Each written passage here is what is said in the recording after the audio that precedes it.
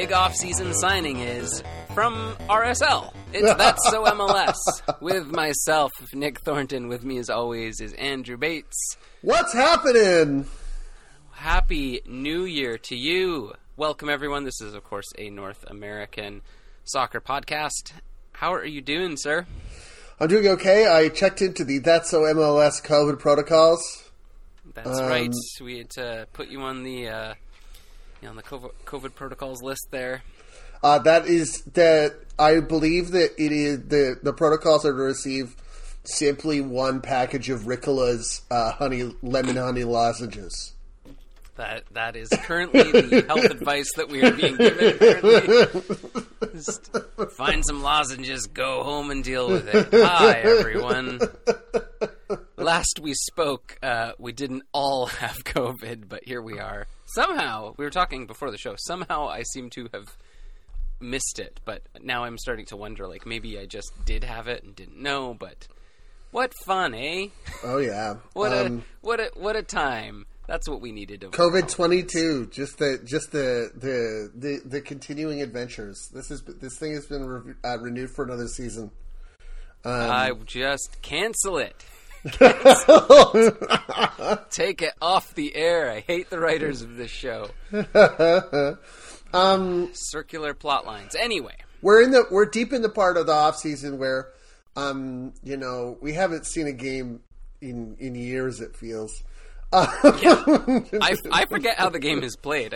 There's a ball involved, right? In terms of the North American sphere, and even some of the European games don't get played. But so we are definitely in the part where we are just sort of sifting through all of the news and all the various player transfers and ownership developments and whatnot that have been popping up since we spoke to you last. One of the most, I think, concerning things, and it's always there's an undercurrent of this as leagues play through. Of course, was the news which came out yesterday as we talk that Alphonso Davies mild myocarditis when he came back to Bayern Munich, the Canada forward. So he had it. On or about the 6th, he tested positive, and when he was about to do his return to play, they did a scan and they found out that he has a slight inflammation, which the coach says, with some rest will be good, but that will take some time. Yeah. And that rules him out of the yes, World Canada Cup has said that he will not be playing. Of course, I'm really worried for him, and of course, I'm sure I speak for you too when we say get better, well soon, Fonzie, and I hope that healing process works really well. Yeah, I had done. Yeah. It's certainly scary, but it's also one of those things where I'm really glad that they do scans like this, because especially on athletes, like there's now more emerging studies about it actually does impact them differently. And I couldn't find it before the show, but there was some interesting data around like minutes and like completed passes just dropping off a cliff after a player. I think that the important thing, and this is, I think, going to be a really important thing for universities as well. The ACAA here that governs St. John, the UBSJ, is still on pause, and one of the important things I found a study from JAMA Cardiology about how important it is to test thoroughly for cardiology or cardiac issues. When an athlete is coming back from COVID, because they did in May 2021, they did a study of 1,597 college students, college athletes that were coming back from COVID, and found 37 cases of myocarditis, which in terms of like what was symptomatic, like which I guess would be the traditional way of screening for those sort of things, they would have got 5. Right. of the 37 cases. So that was like, dropping from 2.3% to 0.31%. So we can be thankful that Alphonso Davies, I think compared to, a lot of Canadian athletes, depending on where they're at in their careers, was at Bayern Munich and got, the full meal deal of scans. Yeah. Those sweet Bayern scans.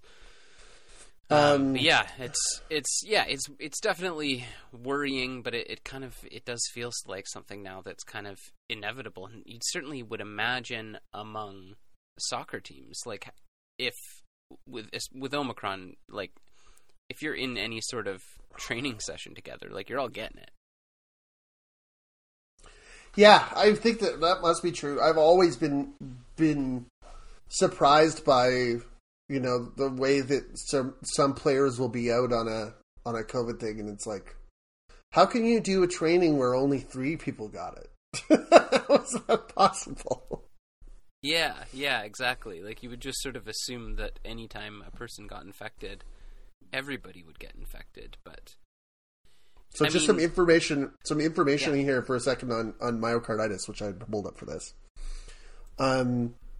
Was that it is, especially I think undetected from what I was reading in the story. It's especially an issue, but it is one of the causes of sudden death in athletes. But according to the study of that, the co-author of that study I was talking about, Saurabh Rajpal, in Cardiology Advisor, he said, in an overwhelming majority, these cases are mild and resolve after a few weeks of rest, and adverse events have been rare, especially in the short term. So that's your sort of like your read up on that specific situation. I think that if a player is resting, that's the best possible thing. For sure. Yeah. I mean, of course, it does raise questions about what first of all, the World Cup qualifiers, like, yeah. I mean, I know that last week the Canadian men's national team canceled their January training camp in Florida. Like, are we back in the situation where we're just going to keep saying we're going to do it, and without any clear idea whether it will actually start when we think it's going to start? We're going to do it anyway. We're going to do it anyway. So, Keika, because we're slated to start in, you said 7 weeks, right? That's the MLS season. So that's the MLS season. So so theoretically, Canada is playing in 3 games on January 27th, January 30th, and February 2nd. 2 of those games are going to be away games, or are set to be in away games, and the middle one is in Hamilton. It's the home game against the United States. So the issue with that one specifically, this is from CBC News in Hamilton, says that there is currently a capacity limit of 50% for spectator limits. However, that limit is currently set to expire January 26th, 4 days before the game on the 30th. And tickets are currently sold out for the event. This is a wild situation. There's no way. Right now, they are like, no one's going to make a decision before that. No one's going to make one through this pandemic. God. It's that we will let the clock run out on every single thing and drag our heels into the last possible minute to make a decision, because nobody wants the blowback from making the call.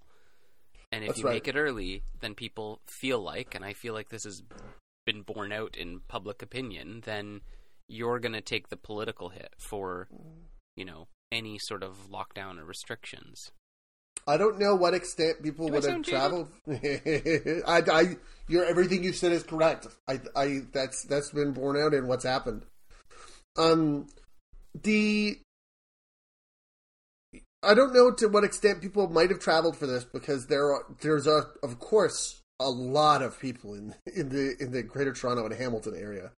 And so they easily could have sold 24,000 just on that. Like, they didn't necessarily. It doesn't necessarily have to be the case that people had to travel, but I mean, like there was a tension around this game. There's been a tension since the Edmonton. Those were major points of interest. And I don't know if people need to change their plans, and the idea that we're 15 days out and we don't know whether or not half of those people can go. Well, and I kind of feel like we're all sort of riding this wave of like, well, we'll just wait and see what they tell us. And on the other side, the people responsible for making decisions are like, well, we'll just wait and see like how people react until we're like forced to do something. And it's this odd game of chicken. But again, as you and I were kind of chatting before the show about it, it's like now we're in the phase where regardless of how you feel about lockdowns or restrictions or guidance or not, just the sheer number of people getting sick and the strain that's having on the healthcare system. But even if you don't care about that and all you care about is getting to a soccer game, like the idea that in 1 week you're getting on a plane, getting to a hotel, and getting to a game without first getting Omicron, that feels really, really ambitious to me. Like, Godspeed, I suppose, but that just feels like, you know, to me, kind of like we're back in the magical thinking land where somehow, you know, people are like, oh, I'm pretty sure this will be wrapped up by the end of January. And you're like, it's mid-January now. That's...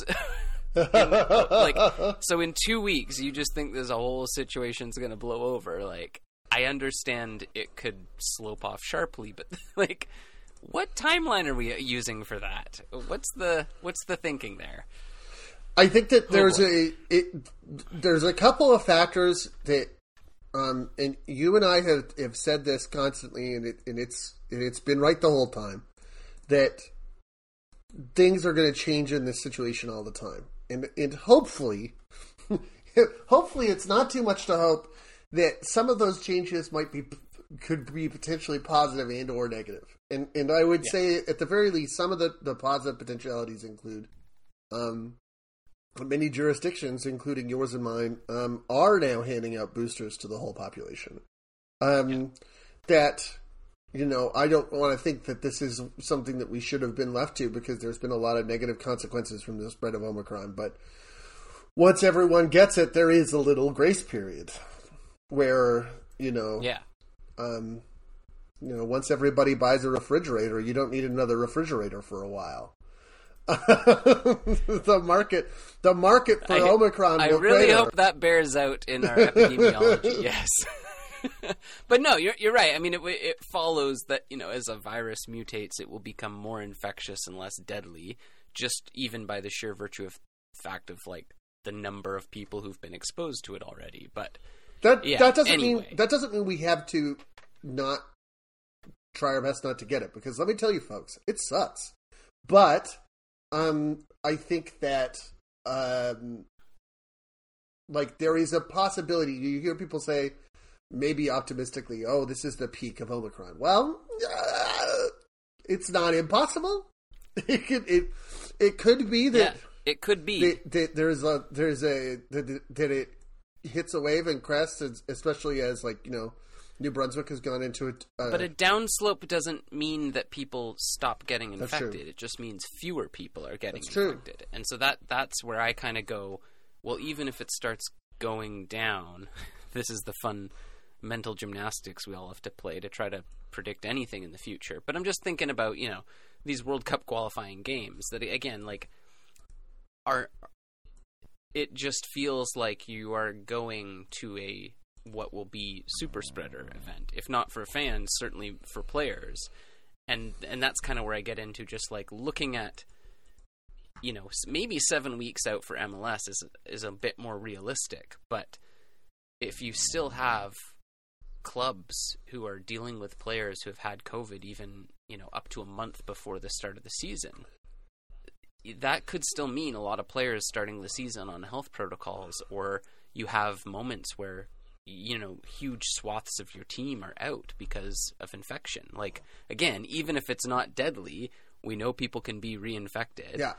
And as we move away from health protocols, I just, again, sort of am like, is it crazy for me to be asking, like, how many MLS games are going to get canceled because there's nobody available to Like, I don't blow a whistle. I don't think that's. I don't think that's that's weird because I think there's a couple stages to this. I think that's a huge issue for the international games because you're having in the leagues where these players are coming from, you are having the situation where teams don't have enough players to field a squad. So they're going to then go 9 Bayern, like not just Alfonso, but it's like, 9 Bayern, or what was it? Was it 9 or 6 Bayern players who tested positive?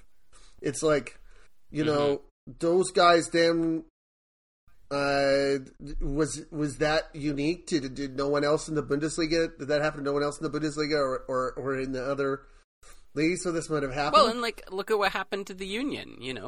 I think that, I don't think we're out of that stage, right? I mean, for as far as I know, everybody was fine and fully recovered, but it still meant that for a critical game, you had a ton of players missing, and I just wonder about. I mean, I don't wonder. I know exactly what will happen, and that's they'll just say, we're just going to start the season as planned and see what happens. Yeah. But I think if I can make a bold prediction, it's going to be, I think, still a couple of months of disruptions and rescheduling at the start. There's 3 steps for me. One step is these international breaks. I think it's going to be in the same way that Bayern had their players come back from international break and then had 9 people test positive. I think that the fact that players are going to be coming into training camp and that's going to be a different situation for national teams than it is for club teams who are going to be having training camps and presumably be able to test people when they come in but also by the time that club teams will start playing games, everyone's been there for a few weeks. Right? That's not going to be the scenario for national team games. And it's hard for me to imagine that all of those games are going to get played in not just... Well, and there's Champions League as well, isn't That's there? right. That's step 2. Step 2 then is that the Man, this onion's got a lot of layers That's to right. it. We've got Champions League games starting February 15th with Cavalry from Haiti versus New England Revolution are going to Haiti on the 15th, and then New York City are going to Costa Rica. Montreal is going to Santos Laguna, theoretically. And those games go through the 24th. As per usual, a little bit before the MLS schedule, which starts on the 26th. So, I guess we'll see at that point whether what is the international travel situation. Maybe that might have relaxed a little bit. It's kind of challenging to tell. There's always been one weird situation with that. With New York City can't get Yankee Stadium, so CONCACAF does not approve of Yankee Stadium, and neither do I. So, I mean, I understand that, but it's neither Yankee Stadium nor Citi Field are CONCACAF approved, and they can't get Red Bull Arena. That's so. What they're going to do is they're going to play at LAFC's home venue. Well, obviously, that just makes sense. The best stadium in the New York metro area is the Bank of California Stadium. Yeah, California. West Coast. Oh, boy. Yeah, so we're off to a flying start with things. Because apparently that's 3 days before New York City plays LA Galaxy in Carson. Gotcha. Okay. I mean, yeah. So that's there. I mean, clearly at this point, with the Whitecaps having played in Utah for the better part of a season, you do what you got to do. It's not any more insane than just everything else that we're doing, trying to play soccer games during this time. It's just, you got to say it out loud sometimes, just to be let's really soak in for a moment what we're saying and the fact that is reality. So we're going to be doing. First at the end of January, we're going to be having everybody come in from all of their different situations, winter breaks, domestic leagues, or whatever for national team camps. Then we're going to be doing 2 weeks of international travel with the top teams in MLS. And then days after that, we're going into the season. Yeah. I mean, when you put it like that. You know what I'm saying here? I'm just not saying that I'm any sort of expert, but I've been living this for a while now, and I feel like we've established some patterns. We shall see. I mean, whatever happens, let's talk about things as they currently sit. What we do know, some things that are certain, and some things that are not. Let's dive into some league news, because there's been one or two things happening since we talked last. So before we do that, I just want to say I think the restatement of our general position is that, like, things shouldn't take place if they're unsafe. Yeah. There's no this is our something that we're passionate about. This is something that we we love to watch these games and follow these teams as much as you, but just if it can't go, it can't go, and it would be a disruption to rearrange some of this, or to have to rearrange some of this. But what else is new? Yeah, exactly. I mean, I get frustration, and I get burnout, and exhaustion, and all of that, and also, like, at this point, if we delayed a season by a month, is that, like, really going to be the thing that breaks any of us? Like, we're broken. Like, the disappointment is the baseline now. Like, we can, as you said, I just want everyone to be safe, and and I want us to get out of this. But maybe every MLS team can cut their 5th game against their in-conference rival or something. Yeah. You should get a veto. Every team gets a veto. Just be like, nah, we ain't doing it, mate. Sorry. Seattle will play no games this season. Bonus. All right, on to league news. So, on to league news. Let's talk about one of the big things, the most kind of recent thing to happen. LAFC have acquired Kellyn Acosta for a metric shitload of cash, which will be up to $1.5 million from Colorado. I don't know. I rate this as a big signing and a noteworthy one. It's obviously, if it's one of the biggest, if not the biggest, interleague transfers. How do you feel about this move? From the LAFC perspective and from the Colorado perspective. I think that and I said some of these things to you. The spiciest thing at the beginning here is that Kellyn Acosta has pinned the blame on. There has been a back and forth about whether or not Kellyn was going to Europe. A source told a SB Nation website that that it turned out it was more smoke than fire, and the real interest was from inside MLS. And Acosta replied on Twitter, "This narrative is sad. CO pushed me out. They had an offer for me on the table from abroad and ongoing interests, and opted to trade me anyway." Yeah, so I don't think he'll be coming back to the Rapids soon. No, perhaps not. I mean, I feel for players in this situation. I mean, I also don't pretend to know everything that goes on, and obviously, like, MLS contracts are weird, and there could have been clauses in there that just there wasn't a way around. But also, just an interesting move to, like, torpedo the bridge on your way out. And I think, LAFC are picking up an incredible player with great potential still. It kind of still raises. Yeah. I also think it's in both directions, that bridge burning, because what source? Who is salting the ground on Acosta? Sure, he chose to put them on blast publicly, but somebody tried to put him on blast privately. Yeah. So yeah. I think that I don't want to necessarily just put it on him in terms of the conflict in that situation. Clearly there's a... No, I think the noteworthy thing is that, Yeah, the noteworthy thing is there's a bad vibe between the player and club. And sure, Colorado will receive $1.5 million. I don't know if that includes a sell-on fee. I'm assuming it probably doesn't, because that would be a percentage. But and then because there's also the rumor going around that Cole Bassett is likely on his way out, on his way to the Dutch League.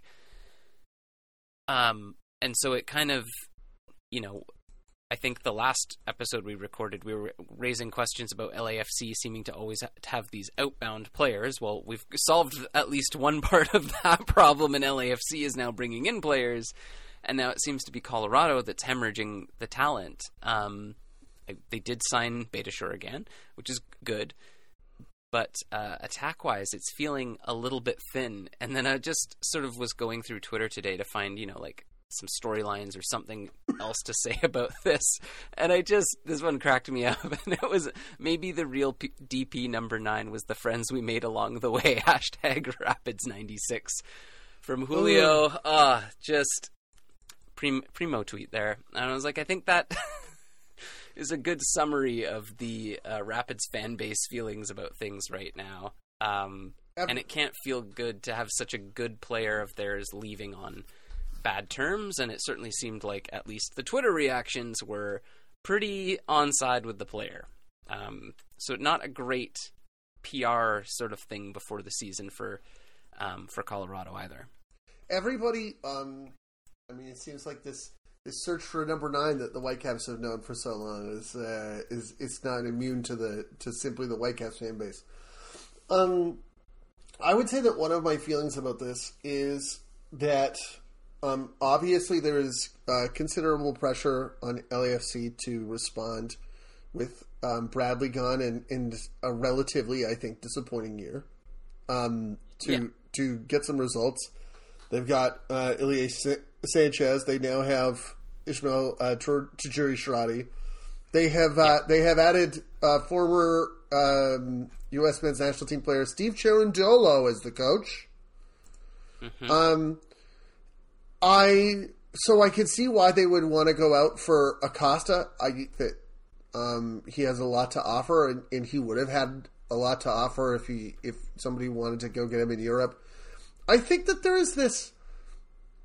I wonder if I'm off base here by thinking that there is sort of a pressure on LAFC to come up with like something, and I a little bit identify Acosta as one of these in the last 4 years as being one of these players who on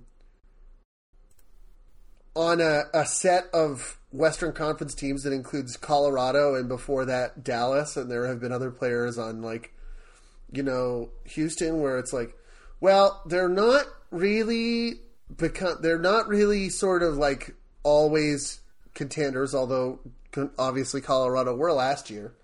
But they're fine, and the players do really well in an environment where they're not really, where they aren't necessarily the focus league players because they're not playing on one of the top teams. And then they sort of like move around shuffling the decks, like I just wonder if LAFC Acosta simultaneously is a great get, but as the biggest domestic player signing, is that the? I'm trying to remember what exactly the line was. I think it's the most GAM that's been paid for someone. Something like that. Most space money within the league. I feel that he was obtainable in the last 3-4 years for a number that's not this. Yep. I think that's fair. I mean, it's definitely, I think, a little bit of pandemic pricing. Of it's also just like with visas and work permits and stuff like that, so difficult for a number of players. I think that's also something that with the season looming, you'll see clubs looking to do. It seems like a lot of players who had free agency were also picked up by clubs. I don't know if it was more than other years. It just felt like a lot. We saw lots of uptake in the draft as well, which we'll talk about a little bit further down the road in this episode. But it does feel like clubs are content to really try to find their depth, at least, within the league. And teams like LAFC, which are willing to spend big cash on within the league. Given what LAFC has been selling players for, I think the $1.5 million price tag is really an LAFC special pricing. Like, you know, maybe other teams could have got him for less, but other teams couldn't pay as much as LAFC is willing to pay, you know? Like, but I think it's good for... They wanted to make it done, and I think that is the right thing to do. But, of course, now the question for Colorado is, with a team that didn't really need to change a lot and probably just needed to add some good attacking pieces, they've now lost some good attacking pieces and some good defensive pieces. And, you know, it's however honeymoon of a year they had last season, it didn't feel through luck. But Kellen Acosta was certainly a pretty critical part of that season and that run.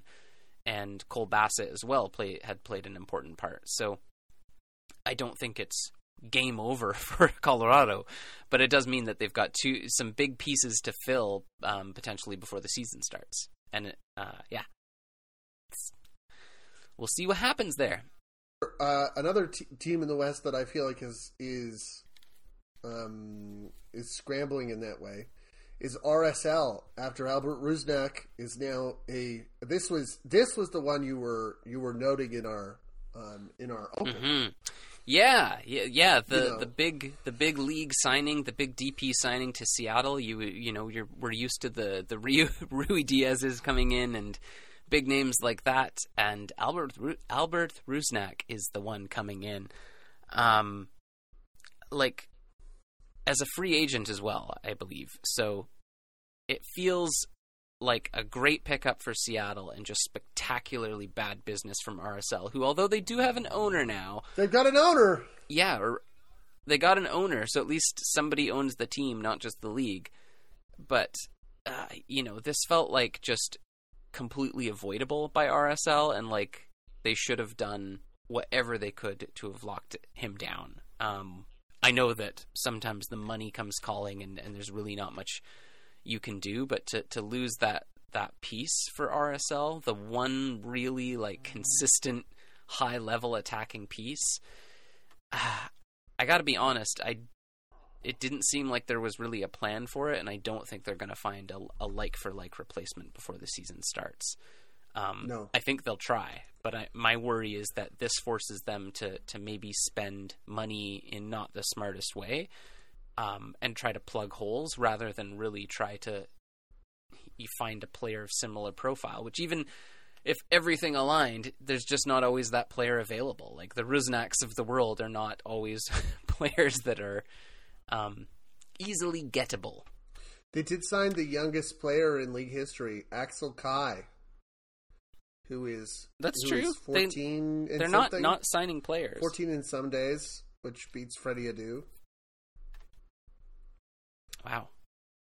But you, now is probably a good time to mention that sale that you were talking about. David Blitzer and Ryan Smith Entertainment Group. That's an original name.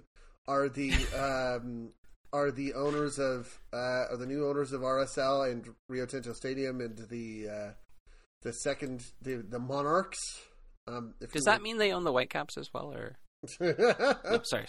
Flashbacks. They've bought into the family, if I recall. Yes, the Deloy Hansen had been on the bubble for a long time after investigations following allegations of misconduct at the team and language is what it says in this press release. Is a way of describing that. It was a bad scene at RSL, as we know, in August 2020, kicked off by his response in some ways to Black Lives Matter stuff that then resulted in reporting on terrible working conditions in the front office. And now, after all this time in administration, we've found an owner, and it's the former. A former or part owner of the Philadelphia 76ers, the New Jersey Devils, Crystal Palace in the Premier League, and FC Augsburg. Sure. Which is also where Ricardo Pepi went. That's right. Pepe finally got his move. Dallas finally got their money. Yeah, that was that was one that we all knew was going to happen, but I feel like I'm still going to start the season like looking out for him on the Dallas bench. But good luck to him. We also had there. Since you say they finally got their money. Daryl Dike has also finally made his move. That's right, and I believe he made his debut over across the pond this morning, or maybe it was last night. But and you may ask, he's going to West Brom. Wasn't he working at? Wasn't he doing stuff with Barnsley? Well, my understanding is that that West Brom has the coach that was the coach at Barnsley at that time, right? Yeah. Followed the coach to the new team. So, which I think it speaks like even better to the impression that he made over there, to have a European coach, or to have your coach of a European club notice you like that, and then really advocate at the new club that he's had to bring you in. You know, it's I think it speaks to his work ethic, and as sad as I am to see the domestic talent not playing in MLS, it's a huge step for both players at very different points in their careers, but it just sort of feels like, go do what you can do, guys. Like, light them up. Certain teams have been adding to try and respond to their issues in the past season. It seems like one team that is subtracting to deal with their issues in the last season is Inter Miami. Yep.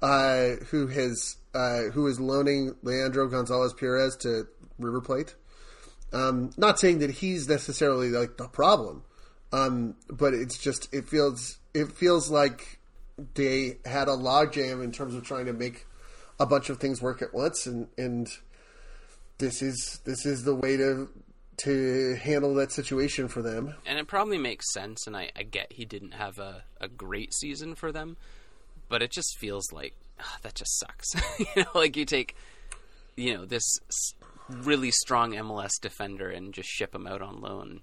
It just feels like, man, if you guys played that situation right, he should be playing in MLS. But when you need to free up that salary space, it makes you do all kinds of funny things.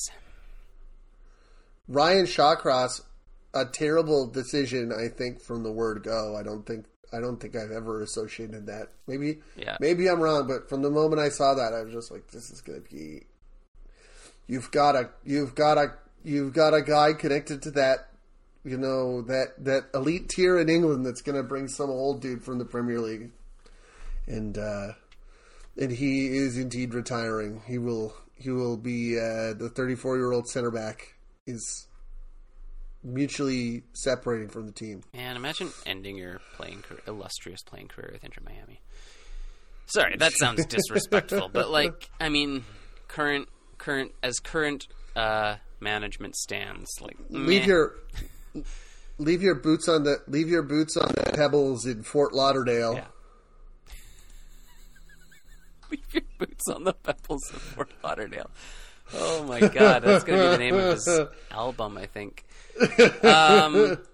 Elsewhere, it looks like Jefferson Soteldo may be out at TFC in a potential swap for Carlos Salcedo.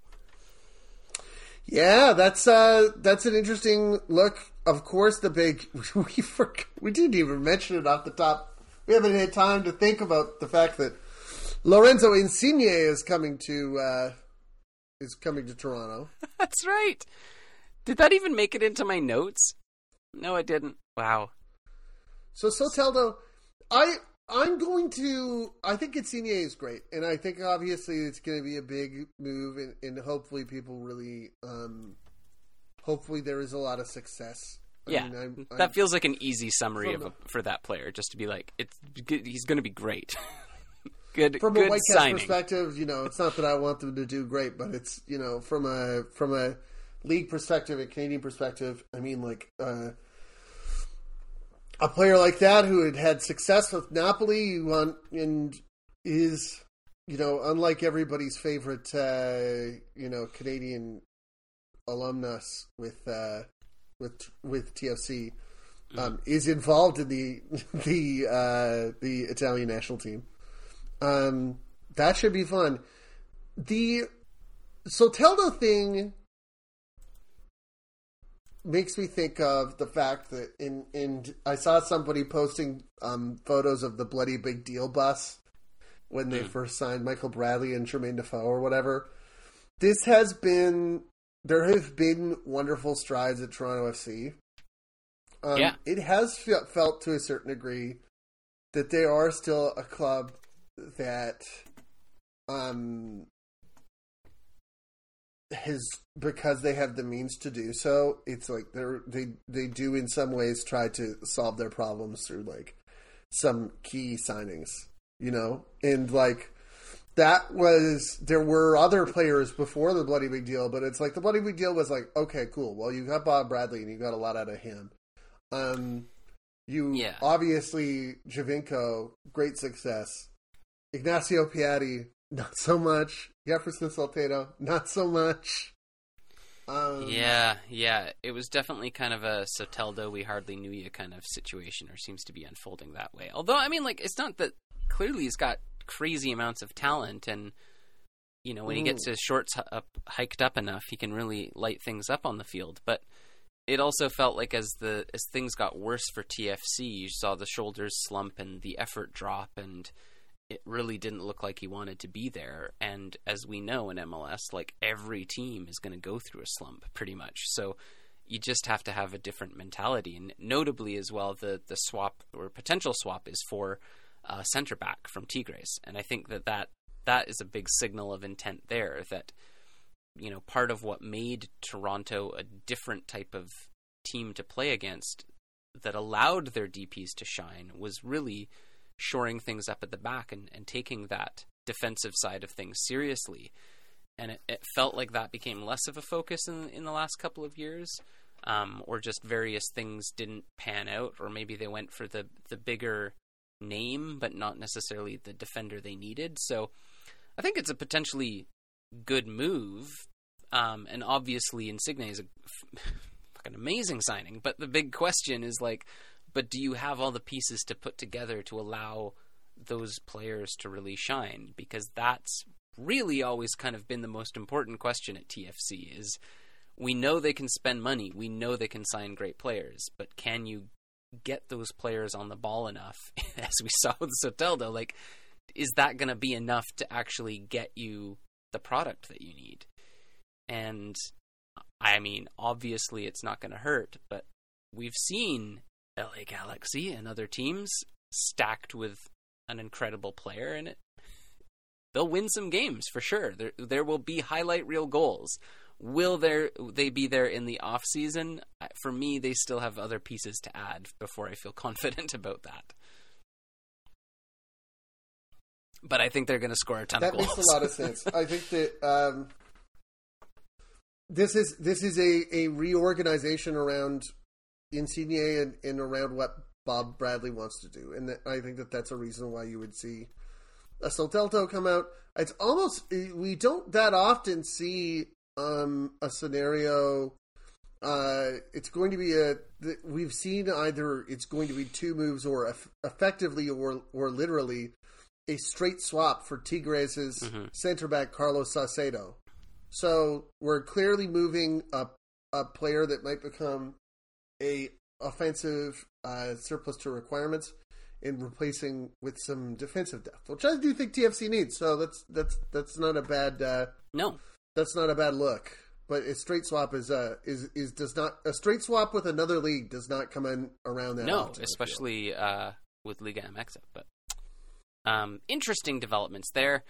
I guess I don't know where this fits into things, but I just sort of put as a note like the ongoing situation at Portland. As you know, their season ended. It felt like there's been continued conversation, and I guess now a lack of continuing that conversation between Portland Timbers and the supporters of both the Timbers and the Portland Thorns about their ownership, and of course allegations against Coach Paul Riley, who was formerly with Portland Thorns. And it seems like fairly recently there's been a development that ownership has basically decided that they're going to sever ties. They're no longer going to be meeting regularly with the main supporters groups. Yeah, this is this was a piece from Caitlin Murray in ESPN, which was really, really well done. Because in that, I highly recommend going to look it up if you're curious about the situation, because I do think that it lays out the whole situation. There's so much, in terms of trying to serve the fan base, there's so much context until you get to the news, which was that the umbrella organization that represents Portland Timbers supporters groups, the 171st, kind of ceased their weekly meetings or their monthly meetings with the Timbers front office, the Thorns front office, following the scandal, the dual scandal that involved Paul Riley and the allegations that had been made in his case, the way that he was sort of very quietly shuffled out of the way he was shuffled out of the team, and how that was handled by general manager Gavin Wilkinson and owner Merritt Paulson. Also, the sort of second half of that was originally a part of the Athletic article about Paul Riley was that Menachem had was that Wilkinson seemingly had a problem with Menachem. Obviously, this meeting is about why I got re-signed to the team and what they want me to do when I'm here. And the meeting actually was about don't be a distraction by talking about LGBT issues, which is awful. And initially, according to this piece, Wilkinson had said, I don't, or that never happened. And then said, okay, well, maybe I did say something that was implied that way. They changed the general manager. This is where it gets back to the news part. They changed the general manager of the Thorns, but they didn't change the general manager of the Timbers. They made Karina LeBlanc the general manager. Big fan, really fan pleasing pick there, but he still has a job at the same place. And this has been a concern. The piece also outlines that the way that the organization is handling its investigation into what happened and how it was allowed to transpire the way that it did has apparently not been that transparent, or at least not been as transparent as fans like. And the news that is, I'm not going to say buried, because the point is that this piece really wants you to get familiar with all the context. The news, which means it's fair. Mm-hmm. I think this was really attempted to be as fairly constructed as possible. Is that Portland said they will no longer be attempting to have those meetings with supporters clubs, with the umbrella group that represents those supporters clubs. Quote, "We believe the 171st needs to be more inclusive and open to differing viewpoints from a small group of leadership. If relationship is one-sided in a desire to drive protest over facts and players' desires, it isn't sustainable." A shocking, horrendous way to refer to fans' concern over problems that you did. And this, you did it, and you didn't fix it. And this is the thing. And nothing happened. And I feel like every time Merritt Paulson opens his mouth too, it's this thing of trying. It's sort of like this false contriteness to be like, well, if we did do something terrible, well, we didn't know all that much about it. But also, fuck you and stop asking questions about it, and we're no longer talking to you. Why do you hate us so much? And it's just like, how stupid do you think people are? This is literally, the follow-up here is that fans were told that there would be a conclusion to this investigation before ticket renewal. And as those dates crept closer and closer, fans rightly pushed and said, and of course that goes through the supporters groups a lot of time, or connects, they're CC'd on the emails and things like that, to put pressure on the front office. And this is just, unsurprisingly, about the most gutless response you could possibly think of. But we already saw it happen in Vancouver, where ownership seems quite content to just sever ties with that, what they seem to call the 10%. So using their number, they seem quite content to shed that negative PR, and that's what they see it as. And they figure they'll make that fan base back at some point, or, whatever the cost is from losing core supporters, they would rather just not have the pressure on them. And this is going back to where these discussions picked up again, is where all the frustration is nobody's taking it seriously. Nobody wants to be accountable. Ultimately, it's still just looked as a PR issue. And I want to address that 10% because I assume that what you're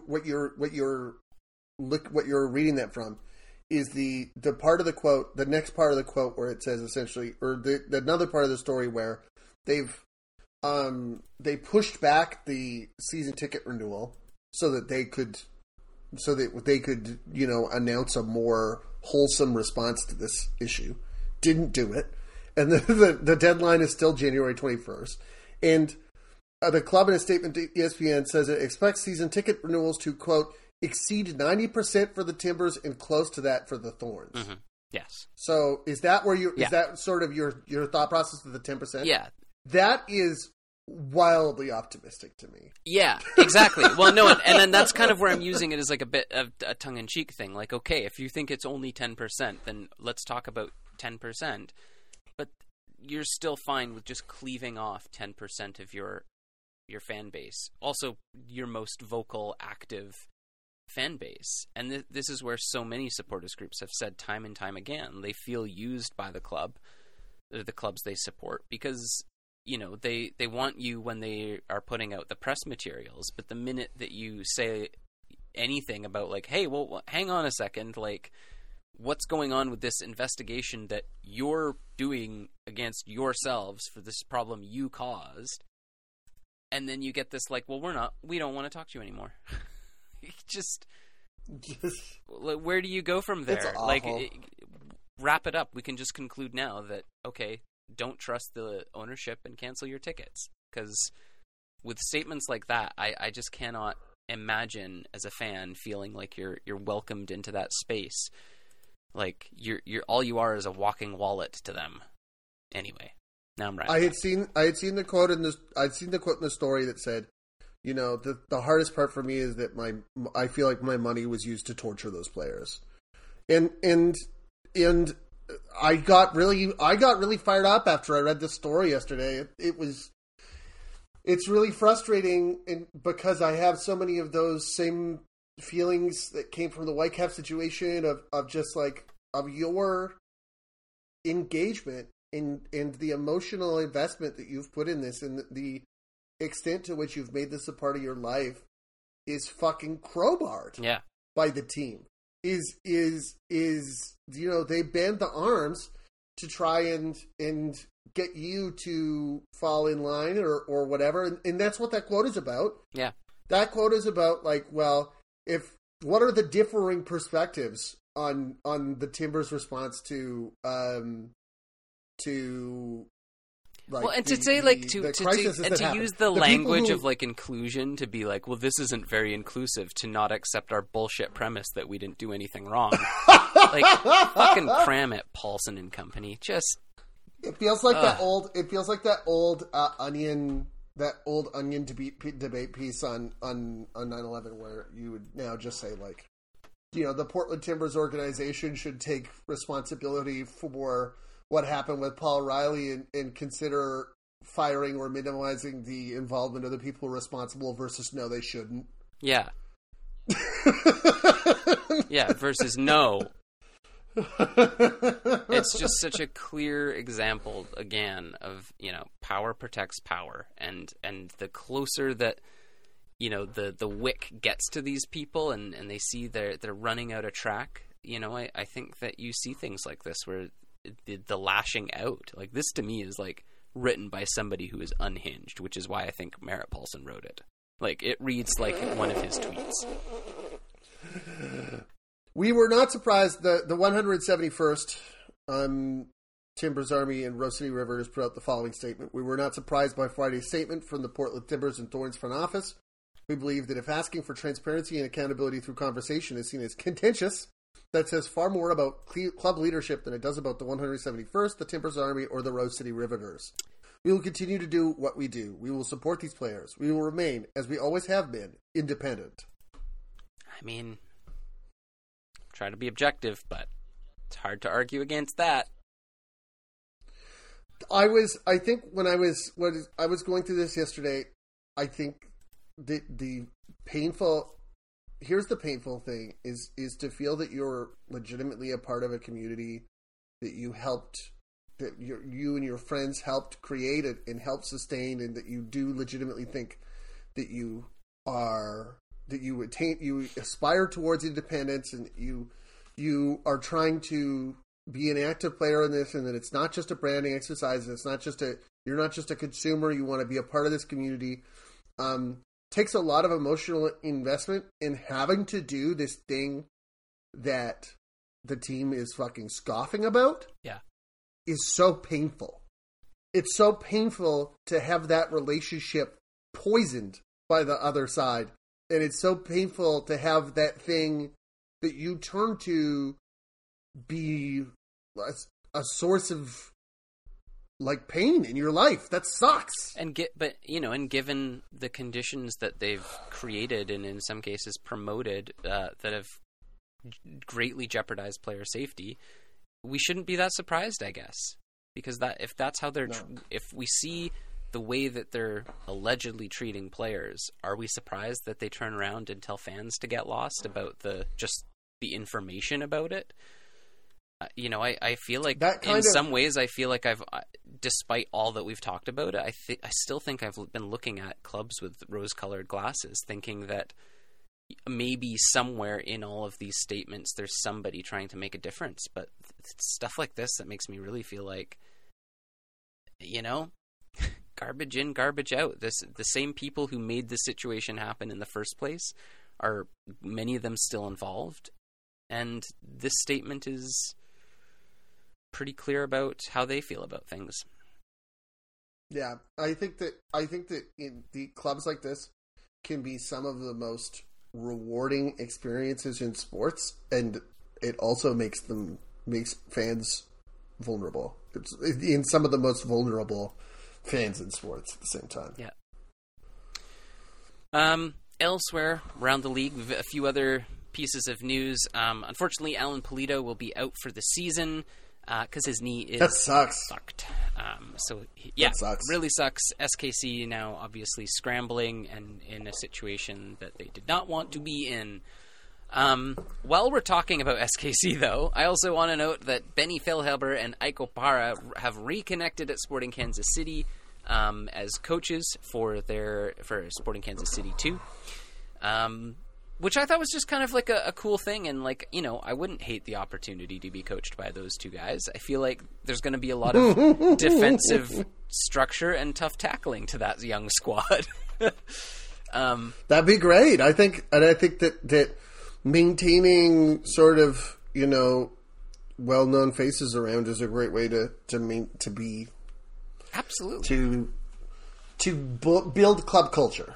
Yeah, and I think that it's one of the tangible ways that you can build a bit of like a through line and a history or culture is who's more recognizable around those pitches than Benny Feilhaber and Iko Para, and certainly I like it feels like there's a bit more of a pipeline between MLS players and MLS coaching now. Like it's much more frequent and sensible to have players from MLS teams retire and then take on coaching roles with their MLS clubs or within MLS, and I think that's good for everyone.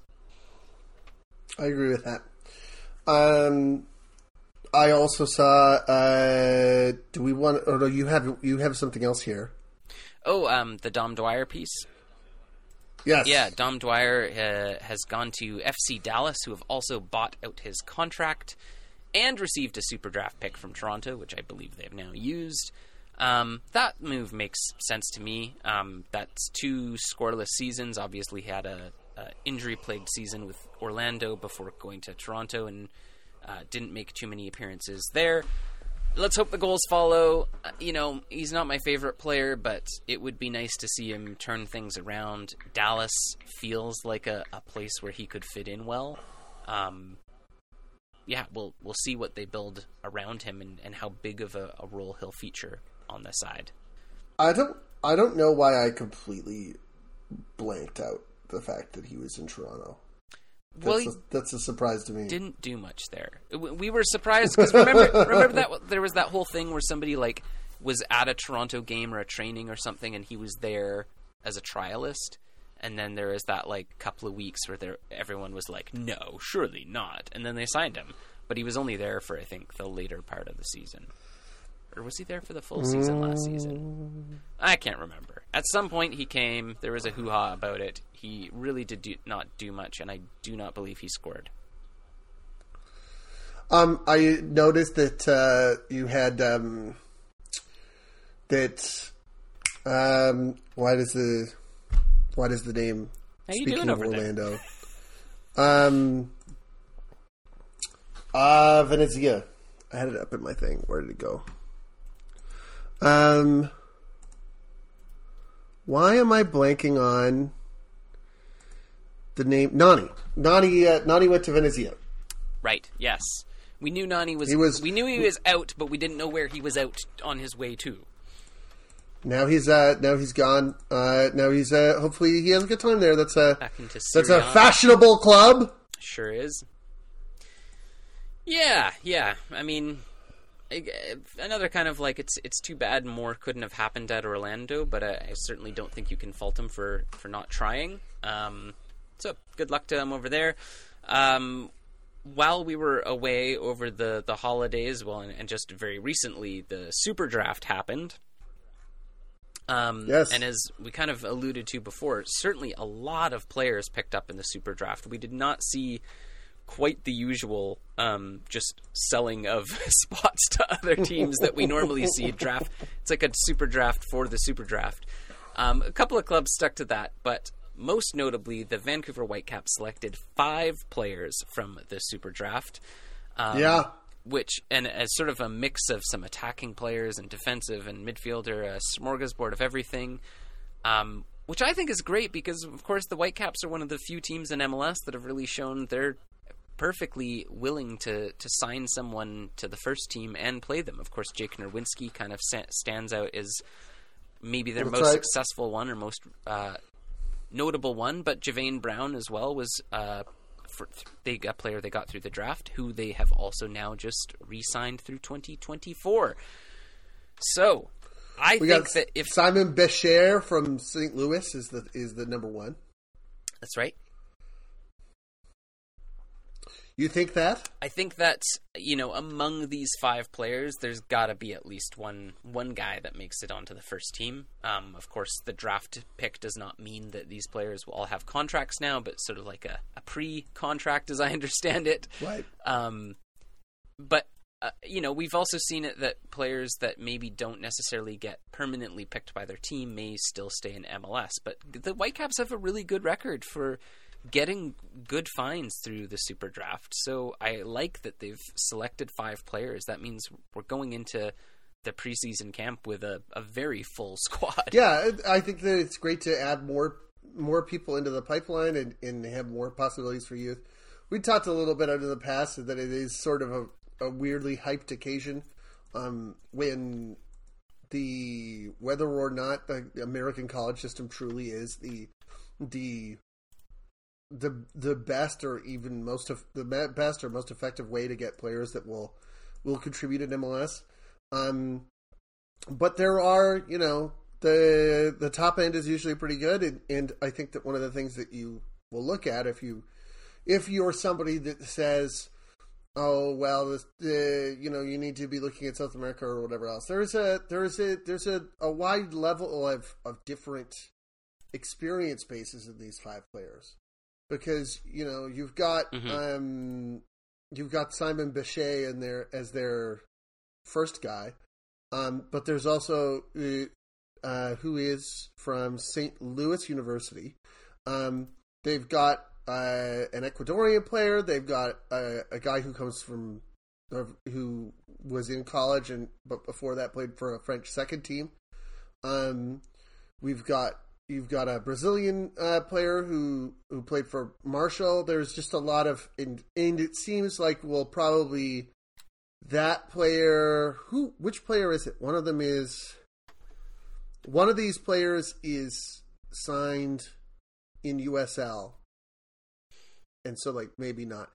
Giovanni Aguiar is signed with Sacramento, and the Whitecaps are getting his MLS rights and maybe not gonna, I assume if they wanted to sign him to the first team that they could make that deal happen. But this is sure. But I think the underlying thing here is that the draft has kind of been this much derided thing over time, but I still think it's a viable way to add quality depth to your side, and the Whitecaps have proven that in having 2 right backs successively through the super draft in Jake Nerwinski and Javane Brown. Those 2 guys are battling it out for the first team, and to me that's really good business for players that you're generally keeping on the minimum, closer towards the minimum end of the salary scale, that also have lots of domestic experience and understand what's required to play in MLS. And plus, you never know. I think it's always good to stock the cupboards, and you're right. The depth is really good. And you want to hope that maybe you'll be able to help these players develop and move them along. However, there's a lot of things you can't teach. And the things that you can't teach are things that were mentioned again and again by the commentators in the draft broadcast. And I wrote down some of the things that you can't teach, according to the hosts of the MLS draft broadcast. You can't teach being a goal-scoring midfielder. That's something you can't teach. You can't teach being a goalkeeper that makes goal line saves. That's not teachable. You also can't teach fear in terms of being a person who feels fear or does not feel fear. That's not teachable. And leadership quality, standing up and taking responsibility for a club's tough season, that's also not teachable. So those are there are areas where hopefully these players will improve. That is, I didn't really watch more than a half an hour of the broadcast, so I was only able to pick up those 4 gems in terms of things that cannot be taught. Yeah. It's a weird thing, but I'm glad it still happens, and it'll be interesting to see. I do feel like it's clubs take it a bit more seriously now, and maybe not everyone to the same degree, but again, I think it just sometimes gives you interesting pieces as well, and things that you may out on the transfer market you would maybe not be looking at, and it would cost you a lot more, but if you're looking at it through the draft, you basically get to trial the player and see if that interesting piece might fit in. And, we've seen it work before. I hope so. That's about it for MLS things, I think. I mean, I know there's been a lot of transfers, but I feel like we've kind of summarized the big ones. Any other news we wanted to do before we wrap up here? Happening in Canadian Premier League. Unfortunately, the Canadian Premier League and the FAF family have announced a transition of operations at FC Edmonton. FC Edmonton will now be under league administration, and the FAF's still looking to sell. They've hit their level. They've obviously been so important in launching the team in 2010, and then FC Edmonton died once in 2017 and came back for the inaugural CPL year. I think there have been, CPL is going on strong, but at the same time has had some issues and XFL did not survive the pandemic. It was a really 2019 was, it turns out, a really challenging year to try and start a professional sports league for reasons nobody could have anticipated. And FC Edmonton apparently was an impact of this. So I think that obviously people are feeling a lot of sadness for FC Edmonton, which is a club that has meant something to me from time to time because I lived in Alberta and I went to a bunch of those games. And I also just really feel strongly for all the fans that are there that have been there through thick and thin and from one league to another with the club. Yeah. The challenge now is to eulogize that era and to, appreciate and thank the Fath family for what they did with FC Edmonton, while not saying, well, also, like, it seems like the way the narrative is being formed is, well, they tried their best, but they couldn't find a way to make it work. And that doesn't really seem to be, like, a great selling strategy to convince somebody to step up. Yeah. It's.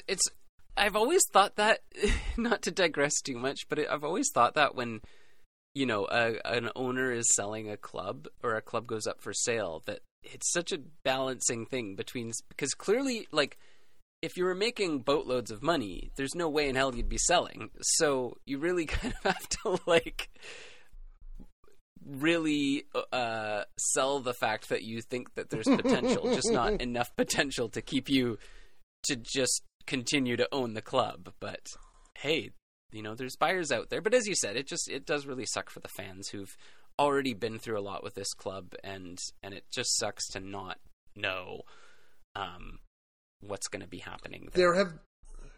But hopefully some good will come of this, and there will be the dawning of a new era for FC. There have been some structural issues. There's obviously been the pandemic. Venue has been a problem in the past.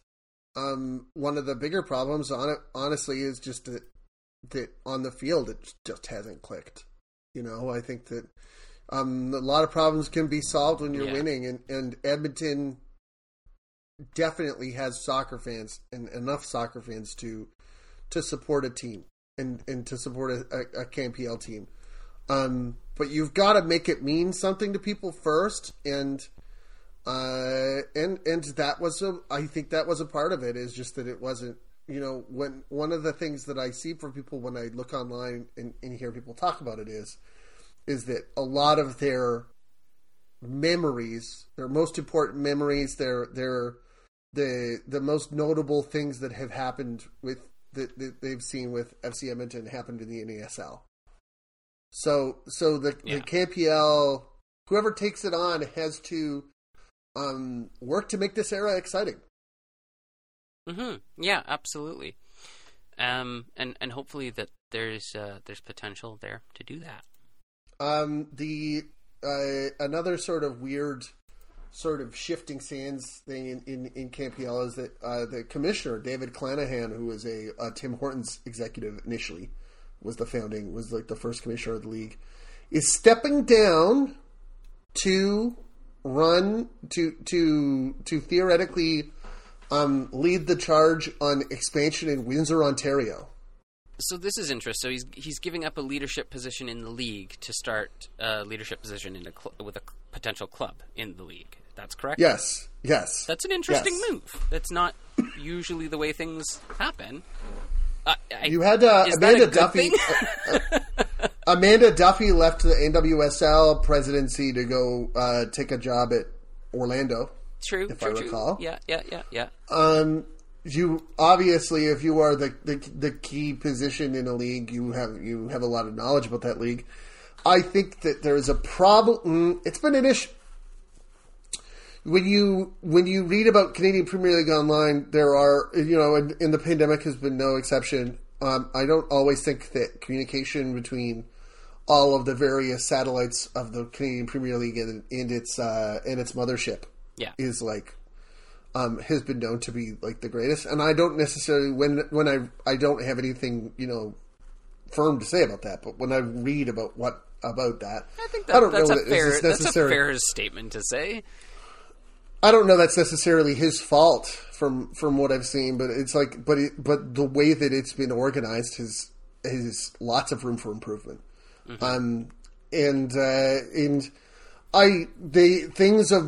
It's not a stability issue in terms of are we having it next season, because everything seems to be going in that direction. But I know it's been hard, and in the same way with this guy, with Edmonton, it's like you are going to have somebody who has a lot of knowledge and a lot of faith in this situation and can help instill that in others, mm-hmm. and hopefully be more communicative a little bit and help increasing that kind of stuff. One file from Canadian Premier League that is a little funny. Well, not a little funny. You know, we talked a little bit when Forge lost to Pacific, and the one soccer team seems so glum. Mm-hmm. You know, this idea of bias, and I had a take that calcified with the news that, you know, well, are you unhappy as the league? As the league, are you unhappy that Forge did not successfully manage to win? Well, why not? What if they just bought the best players from the other teams? And they have from their opponents. They have gone to Pacific and taken Alessandro Hojabrapur and Terran Campbell. Yeah. Hey, it's a tactic. We've seen Pacific use it before. Pacific posted this was an amazingly petty move that I loved. Pacific posted the press release, and then in the I understand. I read the story. I think it was taken out at some point because it wasn't in the version that I read. Mm-hmm. But I read that they posted a story that was like, "Thank you so much to Hojabrapur and Campbell for their work with the club," and that was the first time anyone knew they were leaving. And it said, like, in paragraph 14, "Oh, by the way, they're going to Forge." That's what I heard. Anyways, maybe it wasn't the version that was online. Maybe that was the only email That's version. The version I'm going to be believing as we move forward, because that is excellent. Just like, yeah, by the way, it's different. So whatever, press conference is over, get out. Both of those players have been great. Hojabrapur has been so good for Pacific. Absolutely. And, like, yeah, I think it's bound to happen, especially in such a small league. Like, there's just not that many places to go within the league. So, but I love that. That's really excellent. Here's my take. This, in addition to this other stuff that we were talking about with the coming out of the final, this cements Forge as having that Bayern Munich-esque position, yeah, as the Canadian Premier League's official club. Like this is the club that represents this level of Canadian soccer. Yeah. In their eyes, this is the club that always has to be stocked with all of the key people that are going to represent the Canadian soccer internationally. Yeah. This is if they are falling behind the competition, they must buy the competition because they are the flagship club, and they must be in that position. That they are the Bayern Munich. That is my position. And here I was worried you were going to have a really hyperbolic example. Forge is Bayern Munich. You heard it here first, folks. Where can we find you online? You can find me online on Twitter at Team Bates, www.team-bates.com. And you can find, where can we find you? You can find me on Twitter and Instagram at That's So MLS. You can find this podcast on Apple Podcasts and wherever else you get podcasts. That's So MLS.com. Please rate, review, and subscribe. Yeah, we're on Facebook as well. That's So MLS. There's so many different ways to hear our sweet, sweet voices. That's right. Check us out. And until next week, don't get sent off. That's fun. There was lots to talk about.